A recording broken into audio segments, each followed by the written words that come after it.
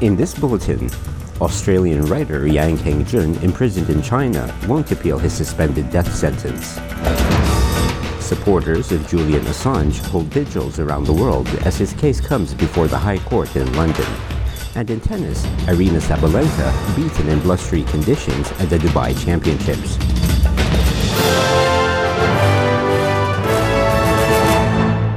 Good morning from the SBS Newsroom. I'm Assam Al-Ghalib.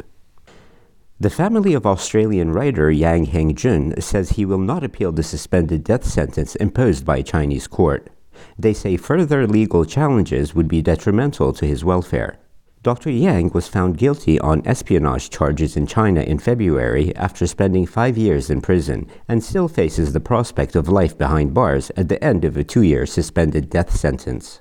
In a letter written by Dr. Yang's family and friends, they said they supported the imprisoned writer's decision to waive his right to appeal. They also said it was difficult to believe the system is capable of remedying the injustice of his sentence.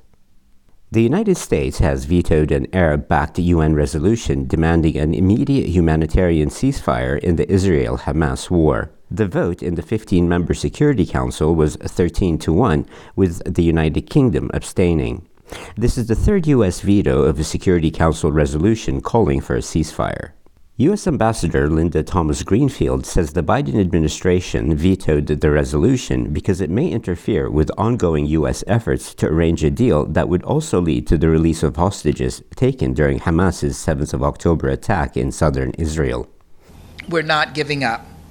We're eager to continue working with the Council on this proposal, one that would see a temporary ceasefire as soon as practicable, based on the formula of all hostages being released, and one that would get aid into the hands of those Palestinians who so desperately need it.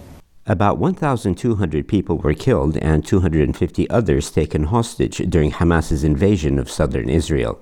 The Gaza Health Ministry says over 29,000 Palestinians have been killed in Israel's response.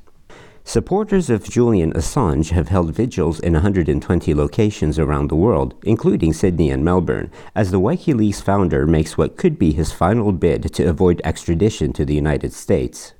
A 2-day hearing at the High Court in London is due to consider whether Mr. Assange will be allowed a full appeal to the extradition decision made in 2022 by the then Home Secretary Priti Patel. He's been held in Belmarsh prison for almost 5 years, as the battle in the British courts has continued for the last 13 years. Mr. Assange could face life in prison if convicted of spying charges brought by the U.S. over the publication of secret U.S. military files from the wars in Iraq and Afghanistan. Last week, Australia's House of Representatives passed a motion urging the U.S. and U.K. governments to allow Julian Assange to return to Australia. The United States says it is preparing additional major sanctions on Russia in response to opposition leader Alexei Navalny's death in an Arctic penal colony. National Security Council spokesman John Kirby says the new sanctions will be revealed later this week. He says the sanctions will coincide with the second anniversary of Russia's invasion of Ukraine. It's clear that President Putin and his government are responsible for Mr. Navalny's death. In response, at President Biden's direction, we will be announcing a major sanctions package on Friday of this week to hold Russia accountable for what happened to Mr. Navalny, and quite frankly, for all its actions over the course of this vicious and brutal war that has now raged on for 2 years. The Queensland Police Service has told the Senate inquiry it is continually adapting to meet the needs of First Nations people. In the latest public hearing for the federal inquiry into missing and murdered First Nations women and children, officials from the Queensland Police Service have given evidence about inequality experienced by First Nations victims and survivors in the criminal justice system. Inspector Sam Bliss from the Queensland Police Service's First Nations Division says the testimonies given by victims to the inquiry are concerning. Me hearing this from these victims that have stepped forward and provided this information does concern me from an organisational point of view, and that we have police out there that aren't being victim-centric, that aren't focused on our victims. It actually is concerning, and that's something that we need to be better and certainly look at our people if this is what's happening. The inquiry is due to report its finding in June of 2024. In tennis, Aryna Sabalenka has been beaten on her return to action after retaining her Australian Open crown, succumbing to Donna Vekic in blustery conditions at the Dubai Championships. The world number 2 ranked Sabalenka blew a set and 2-0 lead as the Croatian rallied to win 6-7, 6-3, 6-0 in the second round.